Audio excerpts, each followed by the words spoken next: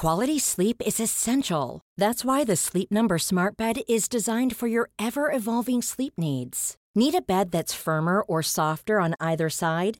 Helps you sleep at a comfortable temperature? Sleep Number Smart Beds let you individualize your comfort, so you sleep better together. JD Power ranks Sleep Number #1 in customer satisfaction with mattresses purchased in-store. And now, save 50% on the Sleep Number Limited Edition Smart Bed for a limited time. For JD Power 2023 award information, visit jdpower.com/awards. Only at a Sleep Number store or sleepnumber.com. Many of us have those stubborn pounds that seem impossible to lose, no matter how good we eat or how hard we work out. My solution is PlushCare.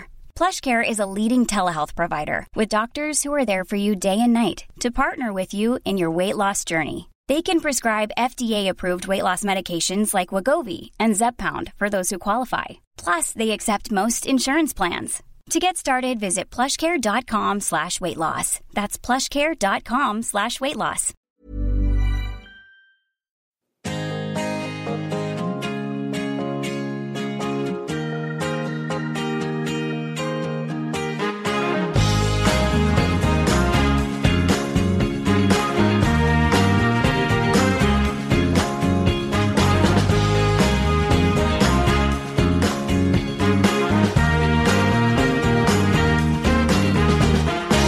Med ett sträckt långfinger mot landslagsuppehållet står vi här i studion på Roslagsgatan 19 och snackar om världens finaste fotbollsturnering.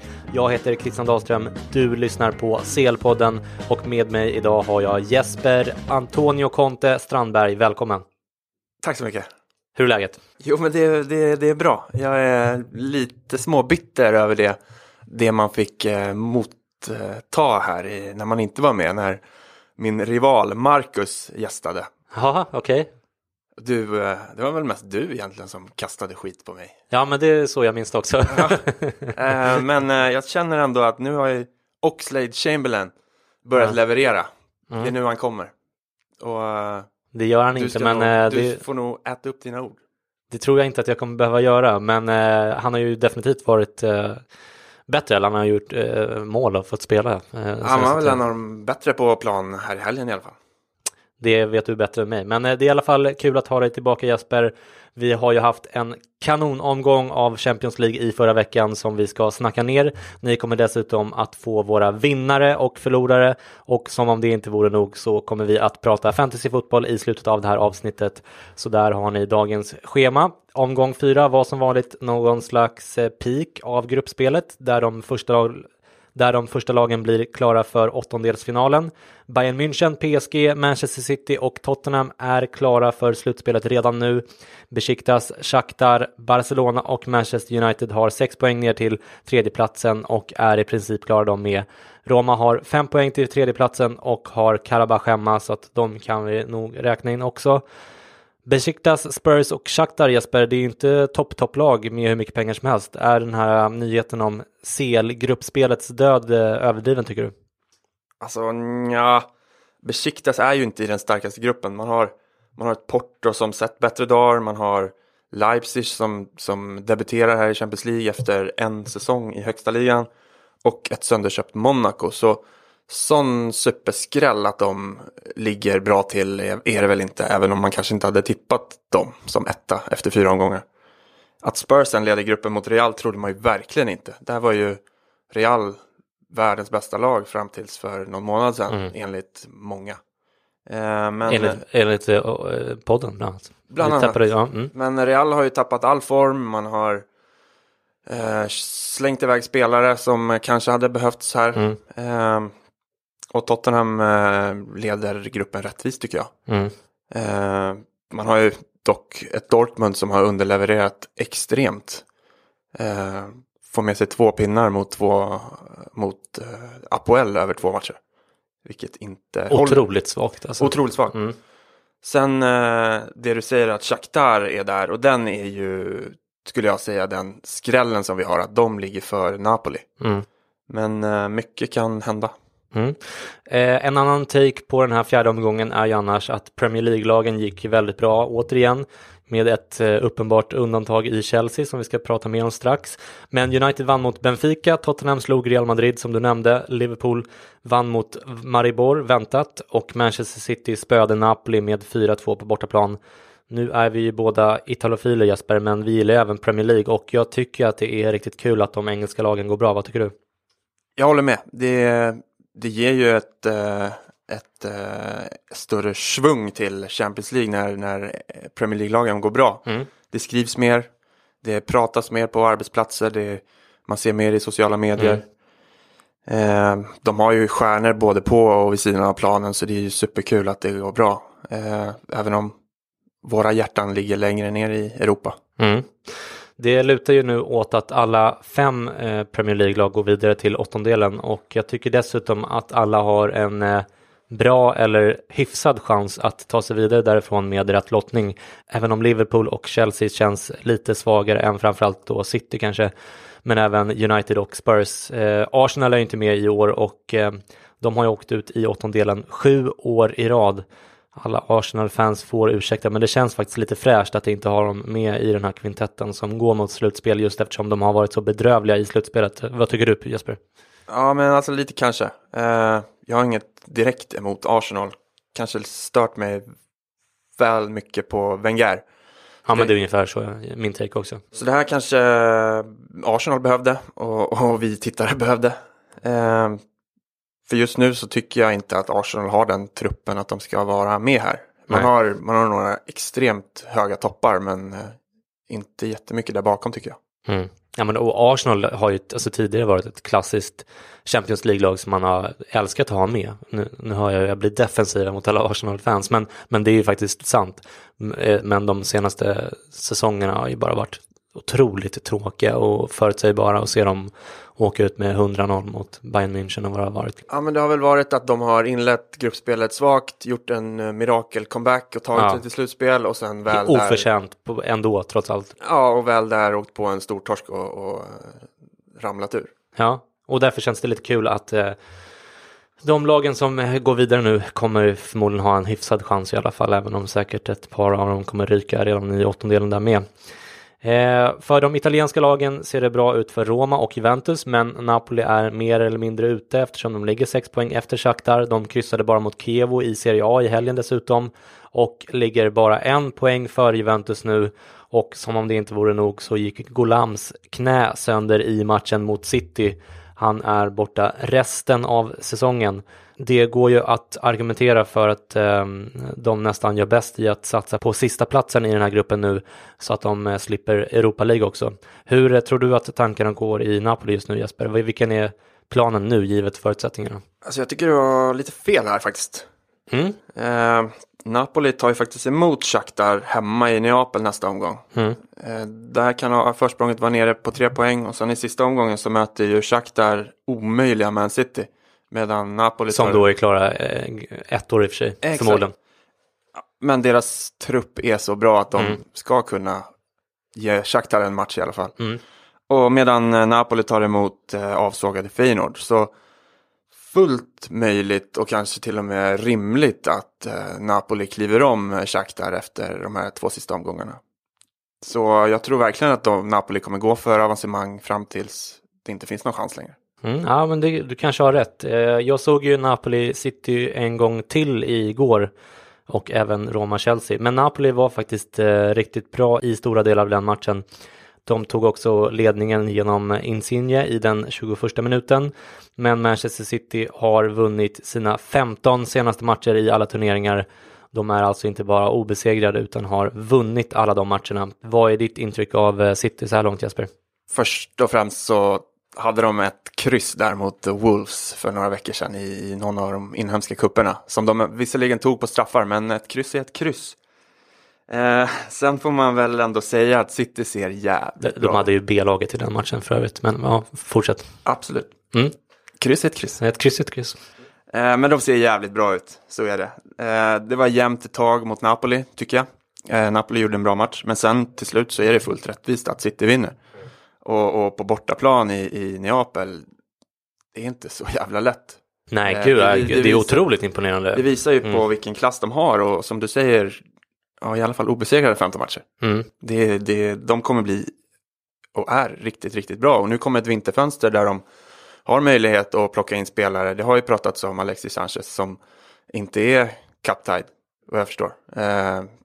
Nej, det kanske han inte är då, eller? Jag vet inte. Han har inte lirat Champions League i alla fall. Nej, men Europa League då? Nej. Jag är osäker på det. Osäker, ja, du ser det blottar över våra kunskapsluckor. Ja, exakt. Nej, de har ju möjlighet att förstärka ytterligare. Till exempel en vänsterback där de har Mendy borta. Vet inte om det är resten av säsongen. Ja, april det är senaste men det är nog inte omöjligt att det blir hela säsongen. Men nu lirar de ju med mittfältaren Fabian Delph där. Och det kanske inte är det de ska göra när de går in i ett slutspel. Nej, det är nog inte omöjligt att de förstärker på den positionen. De har ju i och för sig Danilo också som vikarierar på vänsterbacken ibland, va? Som visserligen varit rätt svag. Alltså, okej. Ja, men det är intressant i alla fall. Jag tänkte att vi skulle fokusera lite extra på matchen mellan Roma och Chelsea innan vi går vidare till våra vinnare och förlorare. Jag har som sagt sett den matchen 2 gånger och läst statistiken från matchen. Den slutade i 3-0 till Roma och vissa har ju sågat Chelsea totalt. Men jag tycker nog inte att Chelsea var så dåliga.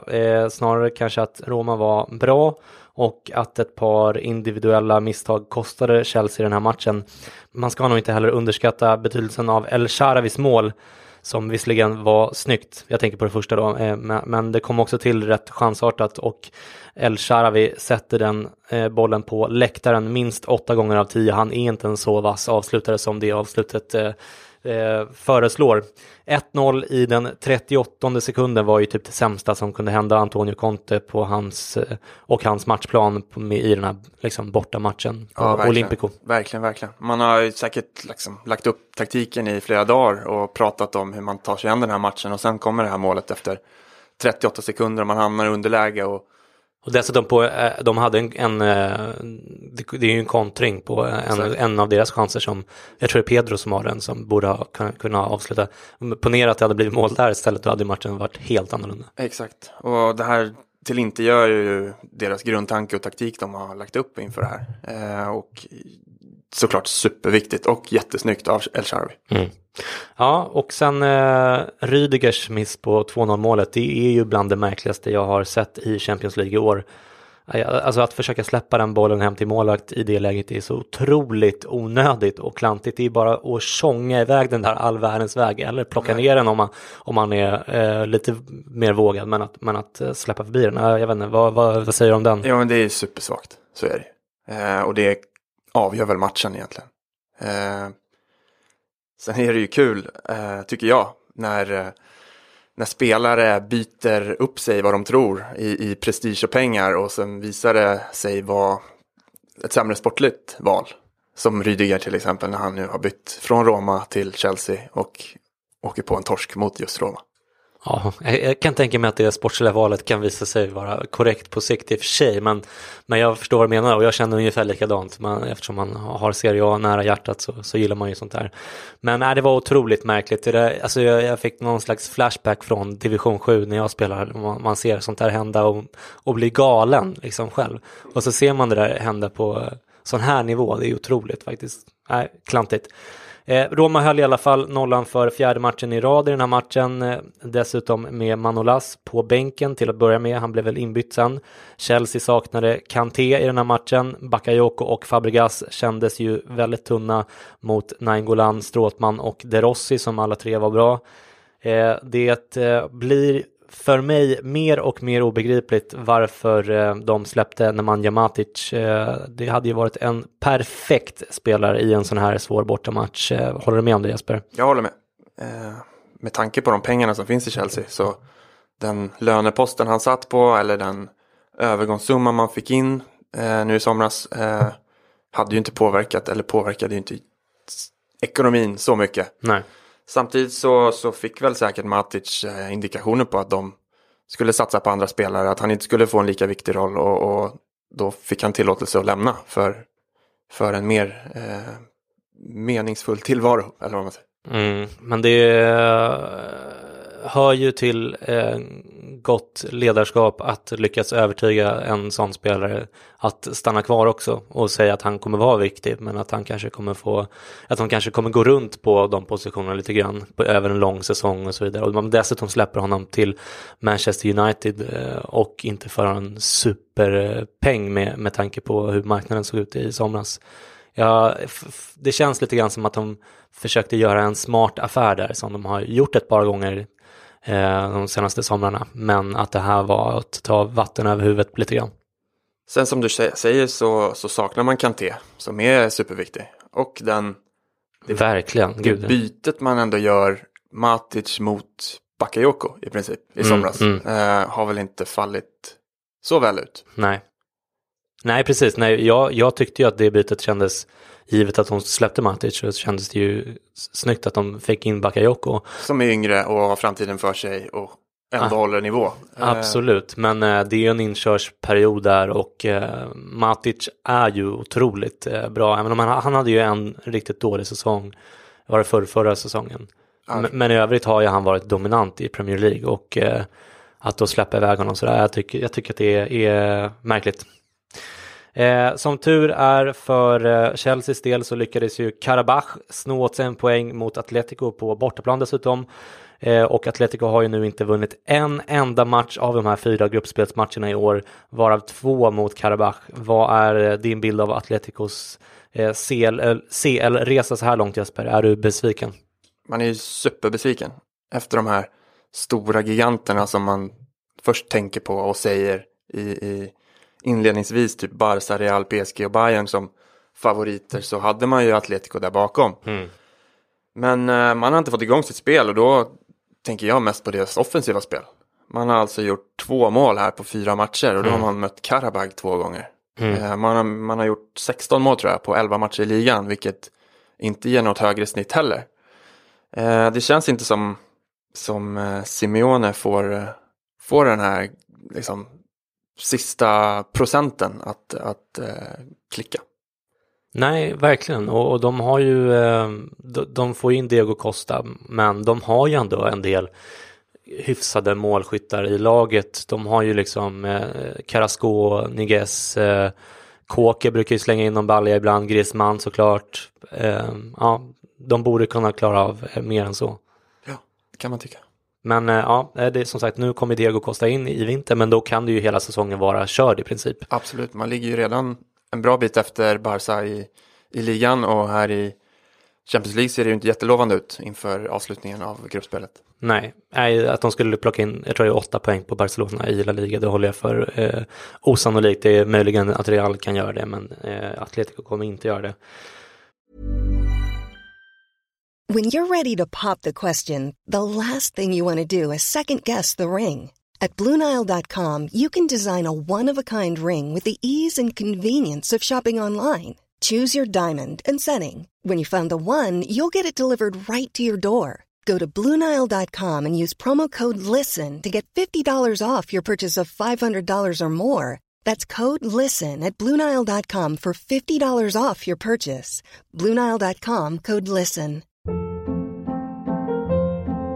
Hold up. What was that? Boring. No flavor. That was as bad as those leftovers you ate all week. Keke Palmer here, and it's time to say hello to something fresh and guilt-free. Hello Fresh. Jazz up dinner with pecan-crusted chicken or garlic butter shrimp scampi. Now that's music to my mouth. Hello Fresh. Let's get this dinner party started. Discover all the delicious possibilities at hellofresh.com.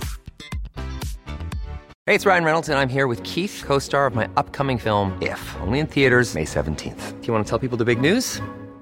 All right, I'll do it. Sign up now and you'll get unlimited for $15 a month and 6 months of Paramount Plus Essential Plan on us. MintMobile.com/switch. Upfront payment of $45 equivalent to $15 per month. Unlimited over 40 gigabytes per month. Face lower speeds. Videos at 480p. Active Mint customers by 531.24 get 6 months of Paramount Plus Essential Plan. Auto renews after 6 months. Offer ends May 31st, 2024. Separate Paramount Plus registration required. Terms and conditions apply if rated PG.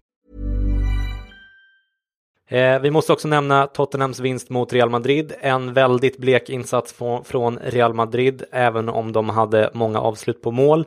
Real gjorde ju ett transfernetto på plus 80 miljoner euro i somras, vilket är imponerande. Men det är inte utan att man undrar om laget hade varit mer stabilt med till exempel Pepe, Morata, Danilo och kanske till och med Contrao i laget. Precis som du var inne på för en stund sedan, Jesper. Ronaldo var ju också ute och svingade om det här i media efter matchen. Det försvann en hel del rutin i somras, även om man inte sålde några egentliga startspelare. Kan det här vara en förklaring till att de går knackigt nu, Jesper? Det tror jag. Främst Pepe skulle jag säga. Hade man verkligen behövt. Han visar ju ändå i Besiktas att han fortfarande håller och levererar på den här nivån. Och det kändes ju väntat. Absolut. Alltså varför inte ha honom kvar som bänkspelare åtminstone? Ja, det måste ju varit hans eget val. Och synd att man inte kunde övertyga honom att stanna i sådana fall. Sen är väl offensiven ett problem också. Där man har i princip Ronaldo som levererar. Man har massor med offensiva spelare där på mitten. Men jävlar vad det bränns lägen. Jag såg något klipp häromdagen med Benzemas värsta missar hittills under säsongen bara. Och det var ju riktigt roligt eller riktigt tråkigt att se. Där borde man väl kanske funderat på om Morata borde varit kvar och Benzema varit den som fått lämna. Ja, eller hur? Eller varför inte ha kvar dem båda två? Alltså det är ändå ett storlag. Fast det var väl Moratas val att han ville ha en mer framskjuten roll, mer ansvar. Okej. Ja, det är märkligt i alla fall. Nu får man väl utgå ifrån att Benzema kommer igång. Han har ju kvaliteten sen tidigare. Sen kommer man ju väldigt långt på bara Cristiano och Ronaldo också. Ja, absolut. Så är det ju verkligen. Jag hade frågat flera gånger om jag kunde bjuda dig ut. Du skrattade allt skämtsamt, men ändå sa du ja till slut. Okej. Här hörde ni jingeln som indikerar att det har blivit dags att lista våra vinnare från matchdag 4. Vi listar ju våra respektive vinnare och förlorare efter varje omgång. Och vi brukar börja med vinnarna, 3 stycken utan inbördes ordning. Och om jag börjar här så har jag till att börja med valt Manchester City som känns som ett givet val just nu. De går från klarhet till klarhet och det känns inte som att man behöver motivera det valet mer än så. Därför går vi vidare till nästa vinnare som är Roma. Och här får jag ta på mig dumstruten eftersom jag tidigare har hackat en del på Roma. Jag tror ju fortfarande inte att de har någonting med slutsegern att göra. Men det är verkligen imponerande att leda en sån här svår grupp efter 4 omgångar. De har ju ryckt upp sig i ligan också och ser spännande ut, inte minst inför kommande säsonger när de förhoppningsvis har fått i ordning på det ekonomiska också. Min tredje vinnare från den här omgången är Dele Alli i Spurs som jag tycker gjorde en fantastisk insats mot Real Madrid. Båda hans mål är snygga. Vid andra målet så drar han ju Casemiro 2 gånger och har visserligen lite tur med avslutet som gör en deflection. Men 2 mål mot Real Madrid när man är 21 år och på det sättet dessutom, det imponerar stort på mig. Vilka vinnare har du hittat, Jesper? Först och främst så slänger jag upp Juppen. Heinkes har ju vänt Heinkes har ju vänt Bayerns mungiper uppåt. Man vinner ligan, kuppen. Tror man har slagit Dortmund 2 matcher i rad nu. Leipzig har man besegrat också. Och nu i CL också. Borta mot Celtic som kanske inte är svåraste motståndet. Men och den satt långt inne den serien. Så är det, men man gör det utan Lewandowski som är deras enda riktiga forward. Man gör det på Celtic Park som... Utan Miller också, eller? Ja, jag tror det. Jo. Så man får se upp för Bayern. Så det är andra tongångar än för bara några veckor sedan. Sen håller jag mig kvar i samma grupp och sätter PSG här på listan. Jävlar vad de imponerar. Mål i massor och tätt bakåt. Nu har de ju inte världens svåraste grupp, men de imponerar verkligen och underhåller och snittar ju liksom över 4 mål per match. 3-0 mot Bayern München. Exakt. Det imponerar ju. Sen placerar jag de här jävla superskrällarna som Apoel från Cypern och Karabag från Azerbaijan ställt till med.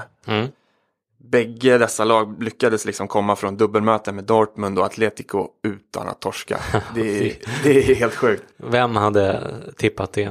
Ja, nej. Ingen. Nej. Det är superkul med lite skrällar, även om 1 eller 2 tipsrader kan ha skitit sig här. Ja, och både Dortmund och Atletico är ju på något sätt sympatiska lag som man på sätt och vis önskar väl. Men det är som du säger, det är ändå kul med skrällar och ja. Vi skulle träffas där 7:00, men den är nästan 8 nu.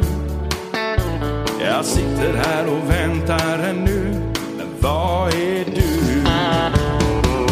Okej, vi går vidare till omgångens förlorare och min första förlorare är just Dortmunds tränare Peter Bosz. Han tog ju över efter Thomas Tuchel och inledde säsongen bra.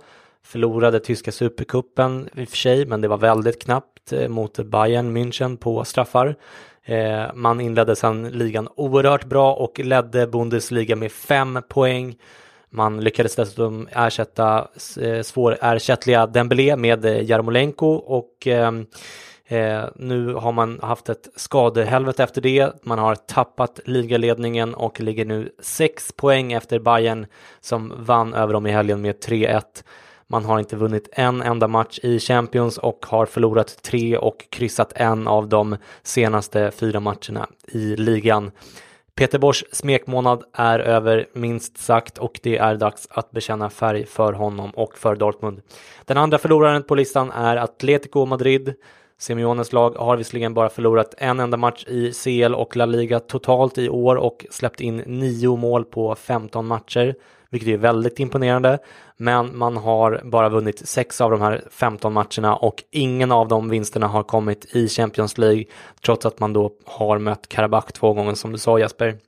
Min tredje förlorare i den här omgången är Antonio Rüdiger som gjorde en usel match mot Roma och bjöd bort den matchen fullständigt. Han var ju för sig inte ensam om att spela dåligt i den matchen för Chelsea, men efter 0-1 så tidigt är ett sånt misstag som man gör på 0-2 målet oförlåtligt. Det döda matchen för Chelseas del, vilket Rüdiger var dessutom oväntat ärlig med i efter matchen intervjun. Nu är jag jävligt sugen på att höra vilka dina 3 förlorare är, Jesper. Jag håller med och håller det kort.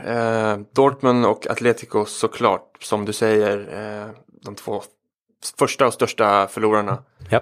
Så jag har med dem också. Sen har jag kanske inte någon förlorare i den meningen, utan mer kanske en tråkig sak som ändå, ja, och det är ju den helt osannolika otur och det öde som drabbat Benficas supertalang i mål, Mile Svilar.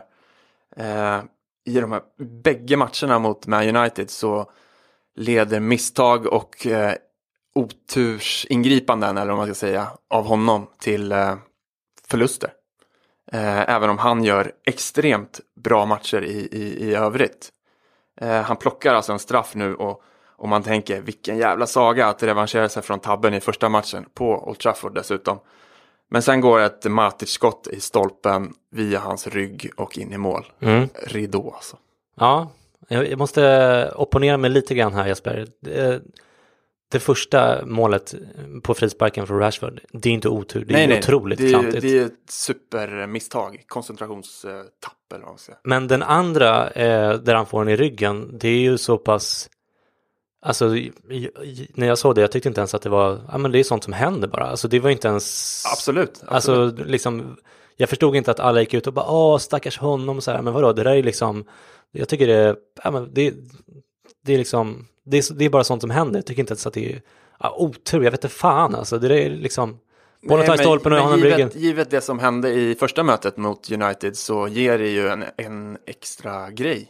Jo, jag fattar ju. Jag förstår ju att det blev en grej. Men ändå tyckte jag att så här, hade det bara hänt i vilken annan match som helst hade jag inte höjt på ögonbrynen. Ja, det var lite oflytt, men vad fan, det är sånt som händer vem som helst. Så är det. Men det är ju historien som gör det. Mm.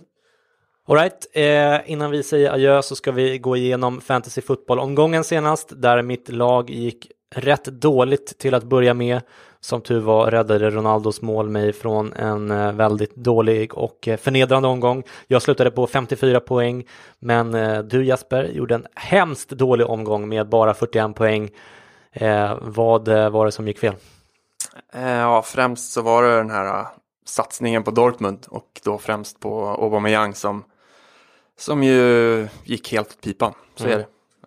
Jag känner ändå att jag gjorde rätt på förhand, men det blev fel i efterhand. Ja, fast det kan ju inte bara varit Aubameyang som sänkte 41 poäng. Det var vissa andra mindre bra val som gav utslag eller inget utslag. Ja, Patrik som leder ligan med sitt lag Ultrasonic Doom Slayer kammade ihop imponerande 92 poäng tack vare att han hade Kurzawa i PSG som gjorde hattrick mot Anderlecht. Patrik ligger för övrigt 5 i Sverige, det är kul. Men Kurzawa gjorde det här som första back någonsin i Champions League. Tycker att det känns svårt att skydda sig mot sådana här freak-händelser. Vad tycker du, Jesper? Jo, det är ju omöjligt. Sen är det är ju jättebra att ha med Kurzawa oavsett. Han hög sannolikhet för att hålla nolla och är ju offensiv i ett offensivt PSG som har en enkel grupp. Så det är bra spelarval. Ja, men det får man verkligen säga. Hur som helst, jag själv var väldigt nära att utnyttja mitt wildcard senast eftersom jag hade flera skador. Men jag väntade med det eftersom man nu efter den här omgången vet betydligt bättre vilka lag som kommer att vara tvungna att köra hela vägen in i kaklet och vilka som kommer att vila spelare, vilket såklart kan vara förödande ifall man har en massa spelare som får nöta bänk för att spara sig till ligaspel och sådär. Ett bra lag som det ser ut nu, om man ska se fortsättningsvis på de här 2 matcherna, är ju till exempel Porto. Om de vinner nästa match mot Besiktas har de chans att ta första platsen i sista omgången. Om de förlorar eller kryssar mot Besiktas kommer de ju ha ännu mer att spela för. Så Porto får man se upp med eller kika på. Juventus är ett annat lag som kommer att vara tvungna att gå för fullt sista 2 omgångarna eftersom de bara klarade kryss borta mot Sporting. Real Madrids förlust gör att de kommer att ha någonting att spela för i sista omgången så länge de inte kryssar mot Apoel samtidigt som Spurs vinner mot Dortmund, för då kan de bara sluta 2. Lag att undvika är Manchester-klubbarna som gått rent. De har dessutom breda trupper och många viktiga matcher i ligan fram till jul att prioritera. City är för sig ett lag som jag tycker att man ska undvika generellt eftersom Guardiola är så jävla svårläst i sina startelvor. PSG har ju också gått rent och har en tunn trupp och vinner gruppen så länge inte Bayern vinner över dem i sista omgången med mer än 3-0. Givet att Bayern och PSG vinner sina respektiva matcher i omgång 5 då såklart mot Celtic och Anderlecht, men det tror vi väl att de gör. Okej hörni, det var allt för den här gången. Som vanligt är vi väldigt tacksamma när ni sätter betyg på iTunes eller delar podden i sociala medier. Sharing is caring. Tagga gärna med CL-podden i ett ord med 2D. Tusen tack till dig Jesper för dina kloka inspel. Tack till dig som har lyssnat.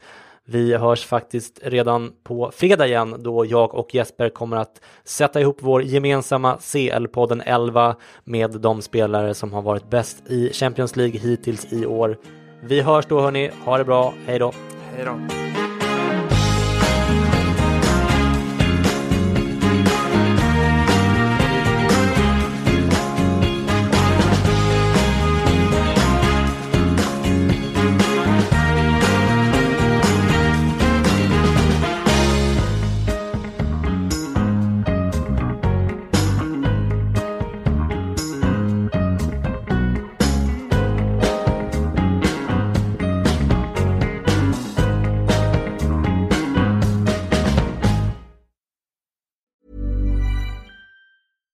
Hi, I'm Daniel, founder of Pretty Litter. Cats and cat owners deserve better than any old-fashioned litter. That's why I teamed up with scientists and veterinarians to create Pretty Litter. Its innovative crystal formula has superior odor control and weighs up to 80% less than clay litter. Pretty Litter even monitors health by changing colors to help detect early signs of potential illness. It's the world's smartest kitty litter. Go to prettylitter.com and use code ACAST for 20% off your first order and a free cat toy. Terms and conditions apply. See site for details. Hold up. What was that? Boring. No flavor. That was as bad as those leftovers you ate all week. Keke Palmer here, and it's time to say hello to something fresh and guilt-free. Hello Fresh. Jazz up dinner with pecan-crusted chicken or garlic butter shrimp scampi. Now that's music to my mouth. Hello Fresh. Let's get this dinner party started. Discover all the delicious possibilities at hellofresh.com.